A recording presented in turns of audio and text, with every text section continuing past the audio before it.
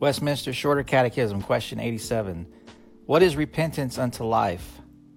Repentance unto life is a saving grace whereby a sinner, out of a true sense of his sin, in apprehension of the mercy of God in Christ, doth with grief and hatred of his sin turn from it unto God with full purpose of and endeavor after new obedience.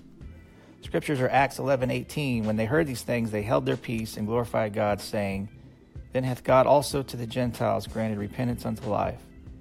Acts 2:37 through 38.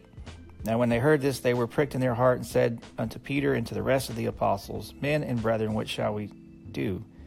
Then Peter said unto them, Repent and be baptized, every one of you, in the name of Jesus Christ, for the remission of sins, and you shall receive the gift of the Holy Ghost.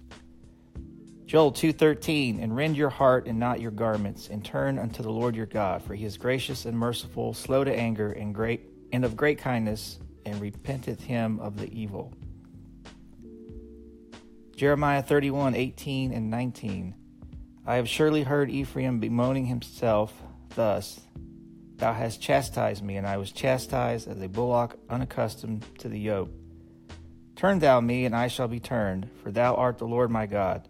Surely after that I was turned, I repented, and after that I was instructed, I smote upon my thigh. I was ashamed, yea, even confounded, because I did bear the reproach of my youth.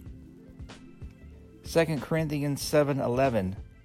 For behold, this selfsame thing, that ye sorrowed after a godly sort, what carefulness it wrought in you, yea, what clearing of yourselves, yea, what indignation, yea, what fear, yea, what vehement desire, yea, what zeal, yea, what revenge. In all things ye have approved yourselves to be clear in this matter.